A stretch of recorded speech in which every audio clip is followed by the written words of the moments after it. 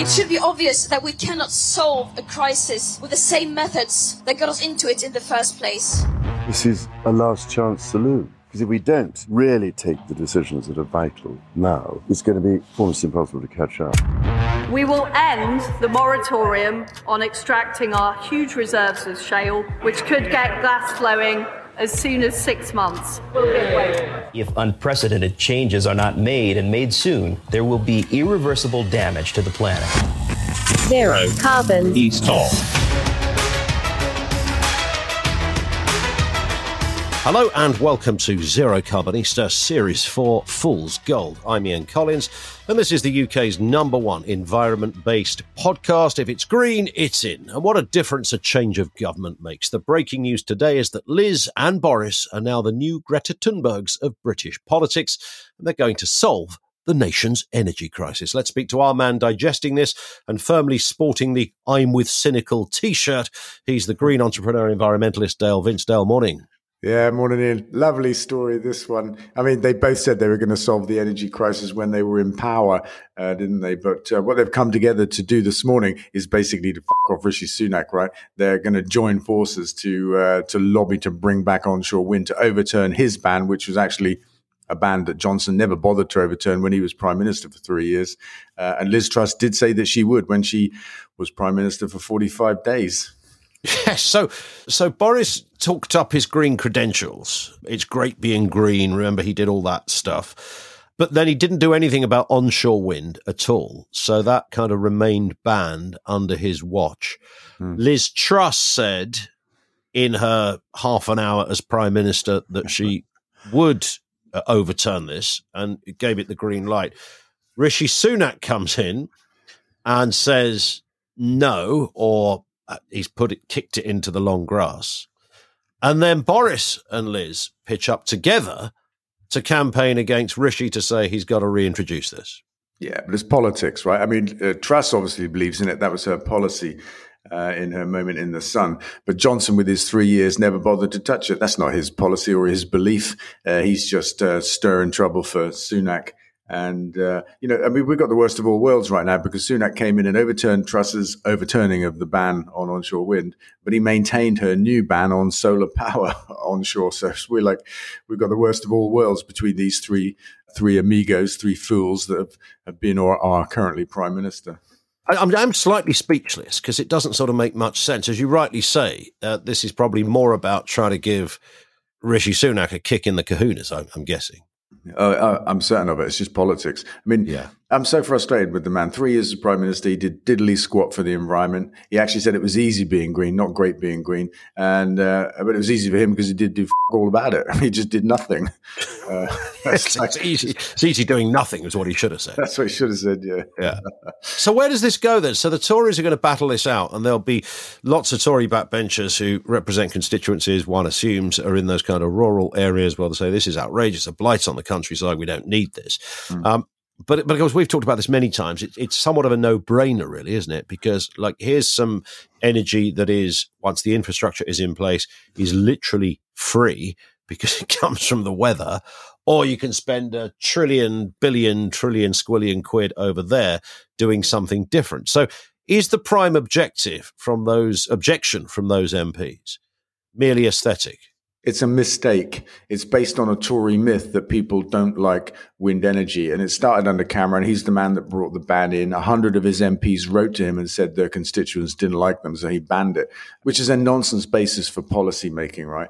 But only last week, an amazing opinion poll came out that showed that 80% of Conservative voters actually support onshore wind. So it's a complete myth in that party and in that government that onshore wind is unpopular. And somehow we have to get them to see that. It's interesting, isn't it? So other than this argument about some of our constituents, which doesn't hold up, bearing in mind the stat you just gave us, could there be any other, even if you don't agree with it, could there be any other argument they would have? No, there are no arguments against wind energy except that you can see them. And for most people, that's not a downside, that's an upside because people appreciate them for the job that they're doing and find them, kind of majestic addition to the countryside. And of course, right now, when energy bills are nearly £5,000 a year, then we appreciate them all the more. And as you said, once we build the infrastructure, the energy is free, but it's also forever. right? We don't have to spend money every year buying this fuel like fossil fuels and see that all go up in smoke. I mean, fossil fuels are a single-use energy source. Renewable energy is forever. We build the infrastructure, we harness it forever. It's madness. And also, onshore wind and solar need no government money. So we need to sprint from 50% green electricity on the grid to 100%. And onshore wind and solar are our best weapons for doing that. No public money, the fastest, cleanest energy sources that we can deploy. But they're both currently thwarted by a conservative government that's too busy infighting and fooling itself with its own myths about renewable energy to see the wood for the trees.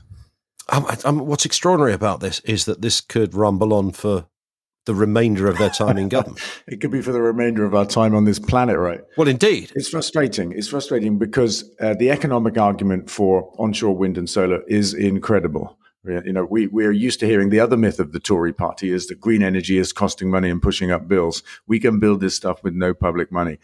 There's virtually no other energy source you can say that about. Where in the world are doing this best, which is often the question that comes up? People often say, well, if this worked brilliantly, why are more places not doing it? Who's excelling in the windmill department? China are doing really rather well. Just about every other country in the world, I would say, are doing really rather well. Like the fact that we languish bottom of the OECD economic table, 38 out of 38 nations. We're the same when it comes to renewable energy. We just sit there at the bottom, except for offshore wind, which we pumped a whole load of money into. It's frustrating. We should move on to another story. Yeah. Energy cap rises to 4,279, but don't panic. Yes, and don't build windmills, right? Juxtaposing those two stories is quite curious, right? Yeah.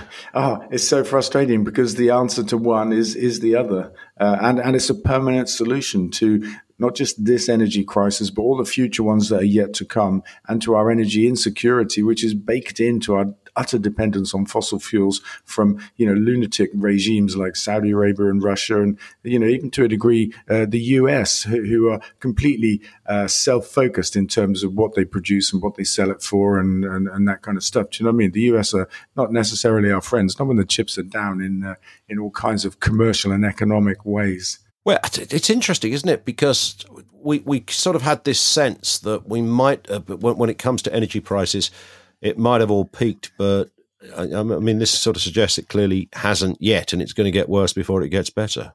Ofgem's methodology for calculating this cap is to look into the forward energy markets. So right now, energy prices have come off a little, but the forward prices haven't. The market is still worried about what happens in the future. And for me, this is another frustration. The market isn't setting the price according to the price of production. It's setting it according to the price of fear. And this is what we're seeing in our bills. 4,000, nearly 300 quid is about fear in the market, putting, extra cost into fossil fuels, which we utterly depend on. We let global markets set the price for that. Even though half of our gas comes from our North Sea, we're going to pay this new stupid price. We are paying it. We've been paying it now since the energy crisis began. And it's just one of the fundamental problems we have with the dogma of free markets that we've been wedded to since Thatcher. We let the markets decide all kinds of things, even what we pay ourselves for our own gas. That's madness. Here's a question from Phil on LinkedIn. Keep seeing your amazing diamonds online. Are they strong enough for industrial usage? Good question. Yeah, absolutely. I mean, these are diamonds, and diamonds are diamonds, whether they're industrial or ripped out of the ground. Same thing. So, yes. They are. Could hemp be a tool in climate change battle? Screams a headline on The Guardian this week. Yeah, I mean, hemp has been banging around for a while as the solution to so many different problems. It's a building material. You can make clothes from it. And this story is about its incredible ability to absorb carbon, something like 20 tons per hectare, much more than trees can. It grows something like 4 meters in 100 days. It's incredible. Wow. It's like a weed, right? We might think of it as a weed. And sure. Currently, you can't grow it in this country without a license from the government. It's banned, even though it's not actually a narcotic, but it is related to the cannabis plant. But yeah, I mean, I think it's an amazing answer for rewilding and rapid carbon absorption. This one in from Amy on Twitter. Great to see you in The Observer. How do they think you had a fleet of racing cars, for goodness sake? Where did that come from? Honestly, This is up there with the helicopter, isn't it? I guess it is. I have no idea.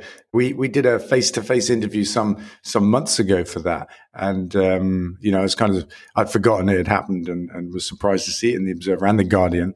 It was otherwise a very accurate article. One of the most accurate I've seen and done. So what? So did the journalist just say, "Tell us about your racing cars"? No, we didn't talk about racing cars. Honestly, I don't know where he's coming from. It could have been a conversation about Forest Green and the electric cars that we have there for the staff there. It could have been Got it. Yeah. And the helicopter, is that gone now? Yeah, he didn't mention that. Flying around your neck of the woods, observing what's going on down there. Here's an interesting headline. 7 in 10 young people are worried about climate crisis and want to do something. And this is a rather interesting position. I talk to friends who've got kids, in their kind of early teens and the like, and this really is an important issue. But they're not even in, there's a bit in schools. There's not a lot coming back to them compared to the interest they're putting into this. No, that's right. It's a shame as well, because this is causing stress, anxiety amongst young people. And I think it's always more stressful when there's something that you want to do something about that you're unable to. That's how I find it in life anyway. If you're able to do something, that always is a release of that kind of stress. We have created a primary school curriculum that's entirely themed around the environment. Every topic has sustainability woven into it. And we launched it last September and road tested it with 20 schools nationally. And we're now busy spreading it around the country, aiming for 10,000 primary schools in the next 2 years. So we're getting started on this whole education piece. And that came about because headmaster locally reached out to me and said, we do a great job with our kids when they leave here, but we don't prepare them for the world that's coming. We aren't working with them on the climate crisis. So we got together with those teachers and built this curriculum. And for a laugh, we name ourselves the Ministry of Eco Education. Well, that's all right, though, isn't it? Yes. Well, that sounds about right. The government won't do it, right? The government said in 2 years' time, they're going to think about whether they need to do it or not. I'm like, come on. They love a long decision, don't they? Don't they? Maybe it'll chime with the windmill decision, maybe at the same time. Yeah. Sue says, Dale, are you watching the World Cup? What about all this Qatar stuff? Yeah, I am watching the World Cup. I've seen a few games. I have to say I'm loving the football. The politics of it all, I feel it's a little bit overdone. And after all, Qatar was awarded the World Cup 12 years ago. It's not like any of us should be surprised. Qatar have got the World Cup. When did that happen? 12 years ago, right? But also at the same time, there's, I think, some hypocrisy in English football, because a few weeks ago, Forest Green played South Shields in the FA Cup, and it was on the BBC. We asked the FA for permission to wear warm-up T-shirts with the words "Just Stop Oil" on them, and they refused. Right. They refused. They said, no, that's a political message, and there'll be sanctions if you do it. So we didn't do it, rather than cause problems. And yet, right now, you've got the FA in Qatar lobbying for the players to wear armbands that FIFA have said you can't have. Right? They're not allowed, and we'll sanction you. And the FA have been making quite a lot of this, using it as a kind of, a platform for not virtue signaling, but, to say, look, we're on the side of the good guys here. We're standing up against FIFA, except when the threat of yellow cards came, and then they caved in. And I'm about to write to the FA and say, look, how do you justify this difference in position? Correct. You're willing to speak out against FIFA's rules and run the risk almost of sanctions. And at the same time, back here in England, you say, well, we can't wear a Just Stop Oil T-shirt. What's the difference between One Love and Just Stop Oil? Right? It's all in everybody's interest. You would think so. But what you're trying to do, the fatal mistake you're making here, Dale, is trying to find logic from the FA. That's my mistake in life. That's always a fool's errand. And you could extend that to FIFA as well, where but between the two, these are impenetrable, confusing setups that I think are designed to do precisely that. And I think, so many people and organizations like this don't see the double standards that they operate within, refusing us the right to wear a T-shirt with an important message while lobbying to wear armbands with an important message on the biggest stage in world football. Absolutely right. Melting glaciers could release a lot of forgotten bacteria. That's just another element, really, to this that I've certainly never seen a headline like this before, but certainly there will be concern. We actually did touch upon this story a few episodes ago. There was another report that said that underneath the melting ice, there is bacteria and possibly viruses, all kinds of stuff that's been buried for tens of thousands of years, stuff that, we won't have a resistance to. And the animals that come into contact with it first before us won't have a resistance to. And it could be a source of new global pandemics, which is quite a scary thought, really. And the idea of mankind being undone by bacteria from under the ice rather than ice melting and raising sea levels, that's a whole different kind of ball game, isn't it? Absolutely. Greg says, he emailed, I heard you talking recently on the World Service about zero carbon air travel. Is this really coming? It's always been the one, hasn't it, in conversations about travel and changing energy sources and how you can make things move and get around and not completely reverse the human journey. Air travel has been that one with the massive question mark over it. Yeah, that's right. And to a lot of people, when you're in those conversations about the need to change how we live, it's seen as the Achilles heel of the green movement, the one thing that you can't solve. And therefore, if you don't have that answer, then nothing you're saying is worth pursuing, which is always a bit unfortunate. It's always been my position that, green flying is coming. It's in my books, predicting that within 10 years, we'll be flying across Europe. In conversations with sports journalists, it always comes up about football. How can football be green when, clubs fly to international tournaments and stuff? And, my answer there is actually my answer everywhere. Let's not worry about what we can't deal with now, right? Because 80% of the problems that we can deal with are in our control. And flying is something that's changing in the background, like fan travel in football. Another thing that comes up. Fans are adopting electric cars. Electric cars are taking over the roads and electric buses. And in the same way, electric planes are coming. Absolutely. So I don't fret about that at the moment that, we don't have it. It's definitely coming. And I predict within 18 months, we'll have electric planes in the skies carrying passengers in Britain. That will be incredible. Here's a disturbing headline. Over 20,000 people died in Western Europe's summer heat waves, according to new figures. This is incredible. Temperatures that would have been virtually impossible are there. Climate breakdown, of course, responsible. And we now see these excess death figures. Yeah.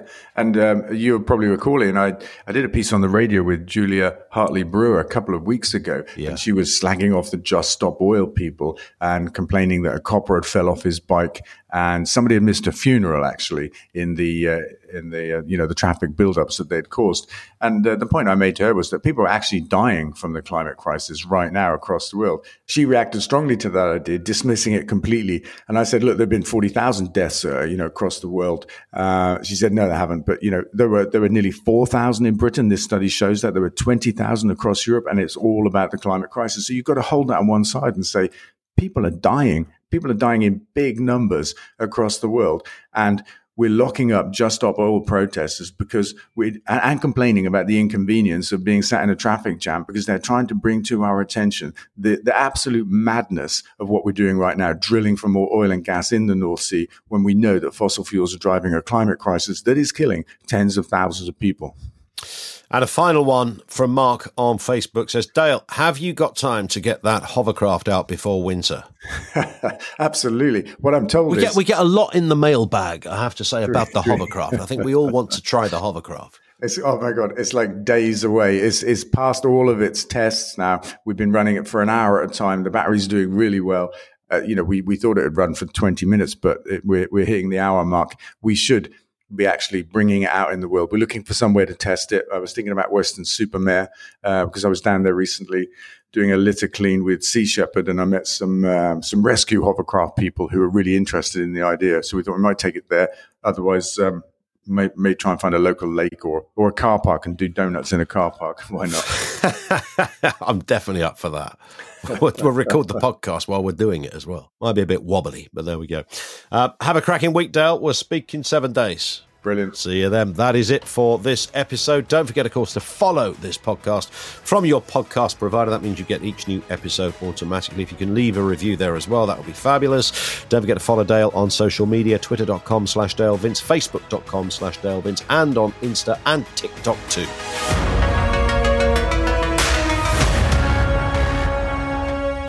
Zero carbon east of